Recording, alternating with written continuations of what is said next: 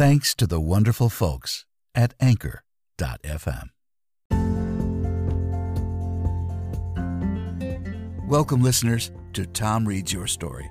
Join voice actor Tom Zania as he reads from social media, news articles, his past audiobook recordings, and other spoken word projects, including those great writing projects that you send in. And now, here's your host, voice actor and podcaster, Tom Zania.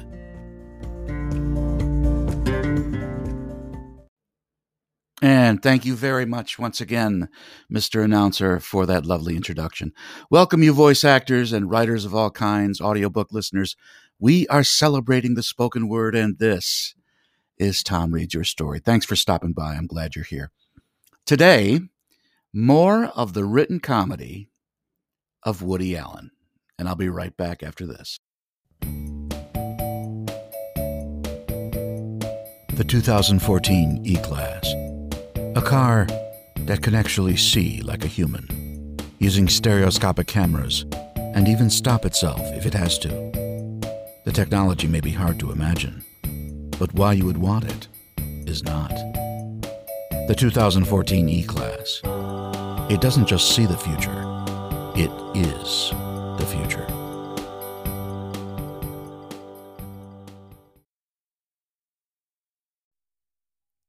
Whether it's grilling, smoking, or baking, the Silverback Wood Pellet Grill delivers the delicious natural flavor of a wood-fired meal. Silverback boasts a 20-pound hopper and those all-day smokes, a high and low safety shutoff, and precision meat thermometer. Grilla Grills. More grill, less money. Find out more at GrillaGrills.com.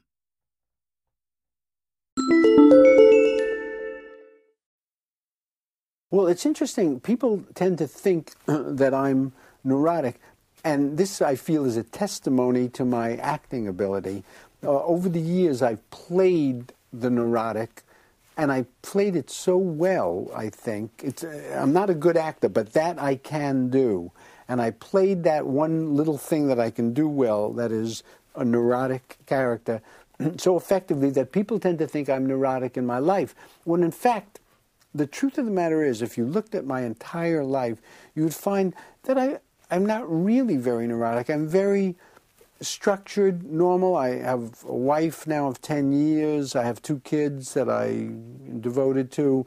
I have been very productive my whole life. I don't sit around brooding and contemplating suicide or getting high or dissipating myself. I've been a very disciplined worker. I have my jazz orchestra that requires practice and discipline, and I play with. I have my writing.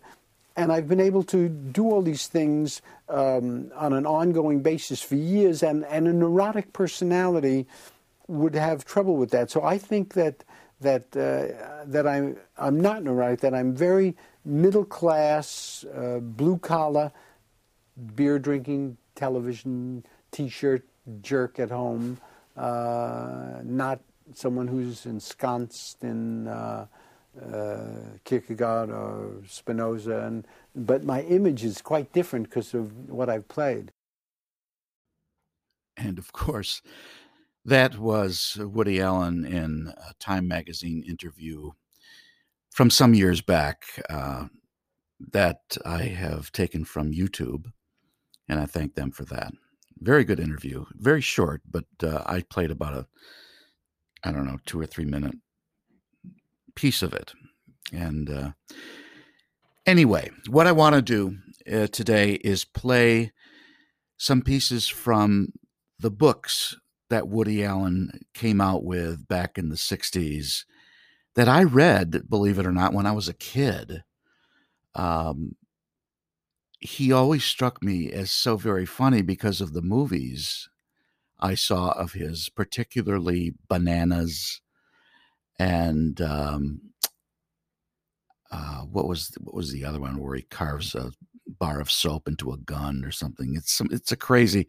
There's a couple of really crazy movies that really had me laughing, which in retrospect is funny because nowadays, I mean, in retrospect, I consider him a more intellectual comedian that I could never see a kid like myself like I was, really get anything from that.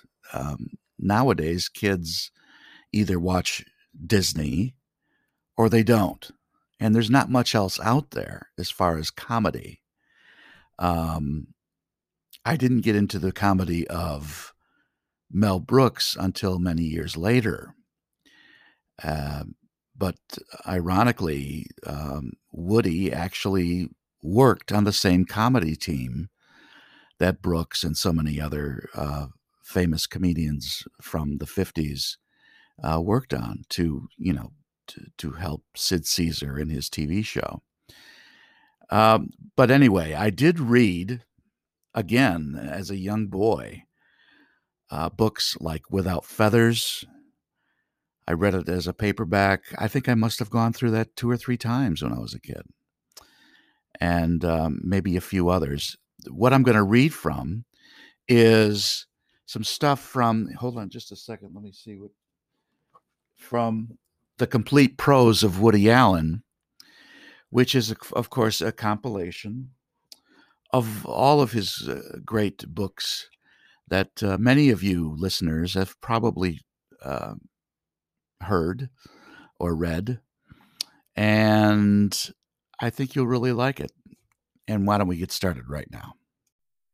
From Getting Even by Woody Allen. A look at organized crime. It is no secret that organized crime in America takes in over $40 billion a year. This is quite a profitable sum, especially when one considers that the mafia spends very little for office supplies. Reliable sources indicate that the Cosa Nostra laid out no more than $6,000 last year for personalized stationery, and even less for staples. Furthermore, they have one secretary who does all the typing and only 3 small rooms for headquarters, which they share with the Fred Persky Dance Studio. Last year, organized crime was directly responsible for more than 100 murders, and mafiosi participated indirectly in several hundred more, either by lending the killers car fare or by holding their coats. Other illicit activities engaged in by Cosa Nostra members included gambling, narcotics, prostitution, hijacking, loan sharking, and the transportation of a large whitefish across state lines for immoral purposes. The tentacles of this corrupt empire even reach into the government itself. Only a few months ago, 2 gang lords under federal indictment spent the night at the White House, and the president slept on the sofa. The history of organized crime in the United States. In 1921, Thomas the Butcher Covello and Ciro the Tailor Santucci attempted to organize disparate ethnic groups of the underworld and thus take over Chicago. This was foiled when Albert the Logical Positivist Carrillo assassinated Kid Lipsky by locking him in a closet and sucking all the air out through a straw. Lipsky's brother Mendy, alias Mendy Lewis, alias Mendy Larson, alias Mendy alias, avenged Lipsky's murder by abducting Santucci's brother Gaetano, also known as Little Tony or Rabbi Henry Sharpstein, and returning him several weeks later in 27 separate mason jars. This signaled the beginning of a bloodbath.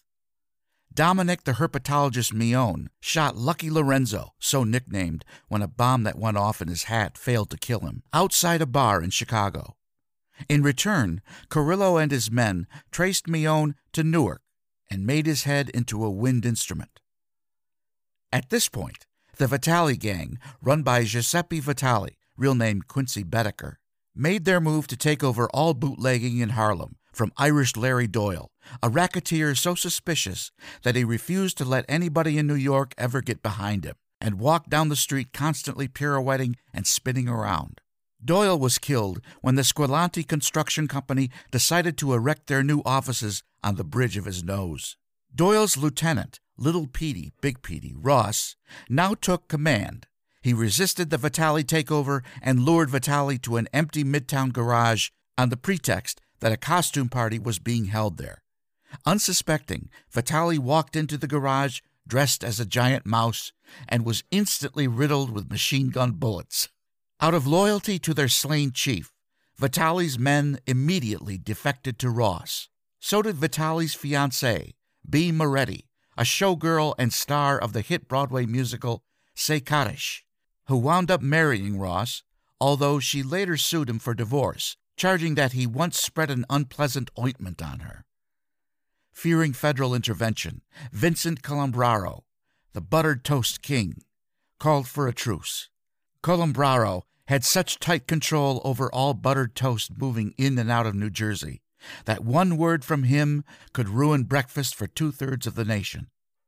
All members of the underworld were summoned to a dinner in Perth Amboy, where Colombraro told them that internal warfare must stop and that from then on they had to dress decently and stop slinking around. Letters formerly signed with a black hand would in the future be signed Best Wishes, and all territory would be divided equally, with New Jersey going to Colombraro's mother. Thus, the Mafia, or Cosa Nostra, literally my toothpaste or our toothpaste, was born. 2 days later, Colombraro got into a nice hot tub to take a bath and has been missing for the past 46 years. Mob structure. The Cosa Nostra is structured like any government or large corporation, or group of gangsters for that matter. At the top is the capo di tutti capi, or boss of all bosses. Meetings are held at his house, and he is responsible for supplying cold cuts and ice cubes. Failure to do so means instant death. Death, incidentally, is one of the worst things that can happen to a Cosa Nostra member, and many prefer simply to pay a fine. Under the boss of bosses are his lieutenants, each of whom runs one section of town with his family. Mafia families do not consist of a wife and children who always go to places like the circus or on picnics. They are actually groups of rather serious men whose main joy in life comes from seeing how long certain people can stay under the East River before they start gurgling. Initiation into the Mafia is quite complicated. A proposed member is blindfolded and led into a dark room. Pieces of Cranshaw melon are placed in his pockets, and he is required to hop around on one foot and cry out, "Toodles! Toodles!" Next, his lower lip is pulled out and snapped back by all the members of the board, or commission. Some may even wish to do it twice. Following this, some oats are put on his head. If he complains, he is disqualified. If, however, he says, "Good, I like oats on my head," he is welcomed into the brotherhood. This is done by kissing him on the cheek and shaking his hand. From that moment on, he is not permitted to eat chutney, to amuse his friends by imitating a hen, or to kill anybody named Vito. Conclusions. Organized crime is a blight on our nation. While many young Americans are lured into a career of crime by its promise of an easy life, most criminals actually must work long hours, frequently in buildings without air conditioning. Identifying criminals is up to each of us. Usually, they can be recognized by their large cufflinks and their failure to stop eating when the man sitting next to them is hit by a falling anvil. The best methods of combating organized crime are 1. Telling the criminals you are not at home. 2. Calling the police whenever an unusual number of men from the Sicilian Laundry Company begin singing in your foyer. 3. Wiretapping. Wiretapping cannot be employed indiscriminately, but its effectiveness is illustrated by this transcript of a conversation between two gang bosses in the New York area whose phones had been tapped by the FBI. Anthony and Rico are talking. "Hello, Rico? Hello? Rico? Hello? Rico? I can't hear you. Is that you, Rico? I can't hear you. What? Can you hear me? Hello? Rico? We have a bad connection. Can you hear me? Hello? Rico? Hello? Operator, we have a bad connection. Hang up and dial again, sir. Hello? Because of this evidence, Anthony the Fish Rotuno and Rico Panzini were convicted and are currently serving 15 years in Sing Sing for illegal possession of Bensonhurst.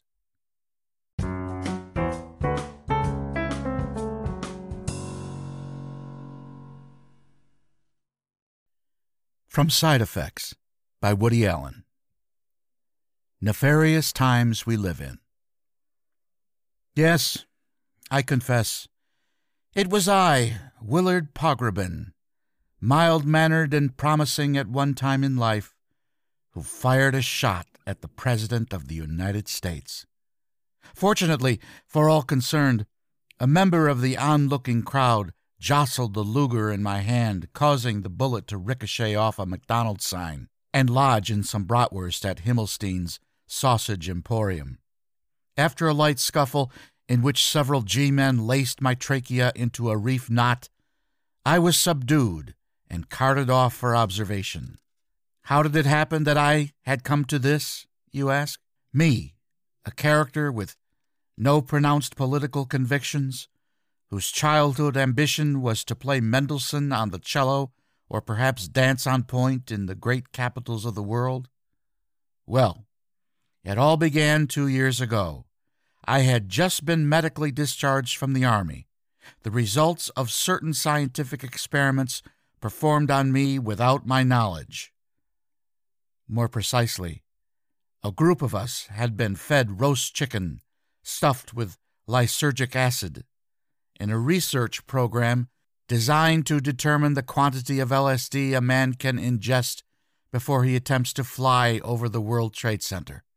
Developing secret weapons is of great importance to the Pentagon, and the previous week I had been shot with a dart whose drug tip caused me to look and talk exactly like Salvatore Dali. Cumulative side effects took their toll on my perception, and when I could no longer tell the difference between my brother Morris and 2 soft-boiled eggs, I was discharged. Electroshock therapy at the Veterans Hospital helped, although wires got crossed with a behavioral psychology lab, and I, along with several chimpanzees, all performed the cherry orchard together in perfect English. Broke and alone upon my release, I recall hitchhiking west and being picked up by 2 native Californians, a charismatic young man with a beard like Rasputin's and a charismatic young woman with a beard like Svengali's. I was exactly what they were looking for, they explained, as they were in the process of transcribing the Kabbalah on parchment and had run out of blood. I tried to explain that I was en route to Hollywood seeking honest employment, but the combination of their hypnotic eyes and a knife the size of a sculling oar convinced me of their sincerity. I recall being driven to a deserted ranch where several mesmerized young women force-fed me organic health foods and then tried to emboss the sign of the pentagram on my forehead with a soldering iron. I then witnessed a black mass in which hooded adolescent acolytes chanted the words, "Oh wow," in Latin. I also recall being made to take peyote and cocaine and eat a white substance that came from boiled cactus, which caused my head to revolve completely around like a radar dish. Further details escape me, although my mind was clearly affected as 2 months later I was arrested in Beverly Hills for trying to marry an oyster. Upon my release from police custody, I longed for some inner peace in an attempt to preserve what remained of my precarious sanity. More than once, I had been solicited by ardent proselytizers on the street to seek religious salvation with the Reverend Chow Bok Ding, a moon-faced charismatic who combined the teachings of Lao Tse with the wisdom of Robert Vesco. An ascetic man who renounced all worldly possessions in excess of those owned by Charles Foster Kane, the Reverend Ding explained his 2 modest goals. One was to instill in all his followers the values of prayer, fasting, and brotherhood, and the other was to lead them in a religious war against the NATO countries. After attending several sermons, I noticed that Reverend Ding thrived on robot-like fealty, and any diminution of divine fervor met with raised eyebrows. When I mentioned that it seemed to me the Reverend's followers were being systematically turned into mindless zombies by a fraudulent megalomaniac, it was taken as criticism. Moments later, I was led swiftly by my lower lip into a devotional shrine where certain minions of the Reverend, who resembled sumo wrestlers, suggested I rethink my position for a few weeks with no petty distractions like food or water. To further underscore the general sense of disappointment with my attitude, a fistful of quarters was applied to my gums with pneumatic regularity. Ironically, the only thing that kept me from going insane was the constant repeating of my private mantra, which was, "Yoicks." Finally, I succumbed to the terror and began to hallucinate. I recall seeing Frankenstein stroll through Covent Gardens with a hamburger on skis. 4 weeks later, I awoke in a hospital reasonably okay, except for a few bruises and the firm conviction that I was Igor Stravinsky. I learned the Reverend Ding had been sued by a 15-year-old Maharishi over the question of which of them was actually God, and therefore entitled to free passes to Lowe's Orpheum. The issue was finally resolved with the help of the Bunko Squad, and both gurus were apprehended as they tried to beat it across the border to Nirvana, Mexico. By this time, although physically intact, I had developed the emotional stability of Caligula, and hoping to rebuild my shattered psyche, I volunteered for a program called PET, Perlmutter's Ego Therapy, named after its charismatic founder, Gustav Perlmutter. Perlmutter had been a former bop saxophonist and had come to psychotherapy late in life, but his method had attracted many famous film stars who swore that it changed them much more rapidly and in a deeper way than even the astrology column in Cosmopolitan. A group of neurotics, most of whom had struck out with more conventional treatment, were driven to a pleasant rural spa. I suppose I should have suspected something from the barbed wire and the Dobermans, but Perlmutter's underlings assured us that the screaming we heard was purely primal.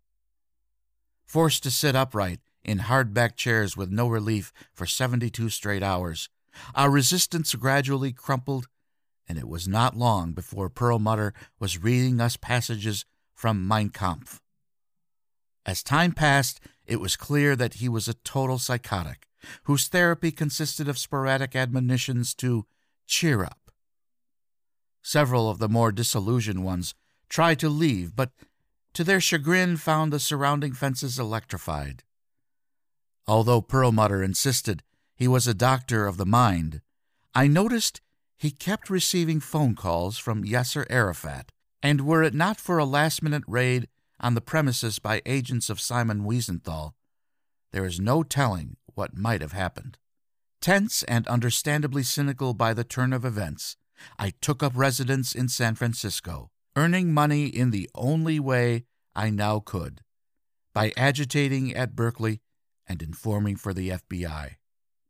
For several months, I sold and resold bits of information to federal agents, mostly concerning a CIA plan to test the resiliency of New York City residents by dropping potassium cyanide in the reservoir. Between this and an offer to be dialogue coach on a snuff porn movie, I could just make ends meet. Then, one evening, as I opened my door to put out the garbage, 2 men leaped stealthily from the shadows and, draping a furniture pad over my head, hustled me off in the trunk of a car.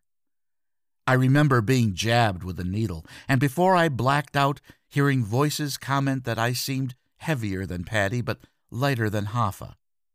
I awakened to find myself in a dark closet where I was forced to undergo total sensory deprivation for 3 weeks. Following that, I was tickled by experts, and 2 men sang country and western music to me until I agreed to do anything they wanted. I cannot vouch for what ensued, as it is possible that it was all a result of my brainwashing, but I was then brought into a room where President Gerald Ford shook my hand and asked me if I would follow him around the country and take a shot at him now and then, being careful to miss. He said it would give him a chance to act bravely and could serve as a distraction from genuine issues, which he felt unequipped to deal with. In my weakened condition, I agreed to anything. 2 days later, the incident at Himmelstein's Sausage Emporium occurred.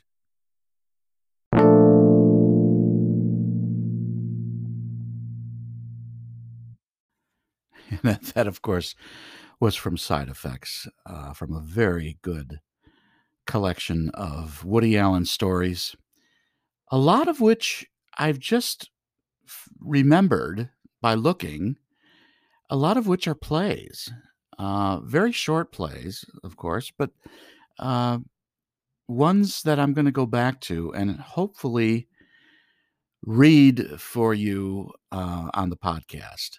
There's a lot of material that you can read from Woody Allen. Obviously, he's a great writer and one of America's great humorists.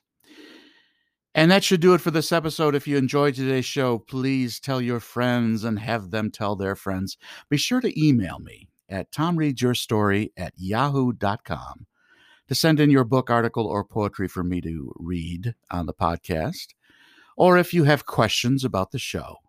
As always, thanks to Anchor.fm for the chance to have an ongoing podcast. I very much appreciate it. Hope you and your friends come back real soon. Have a great day. Stay safe and take care.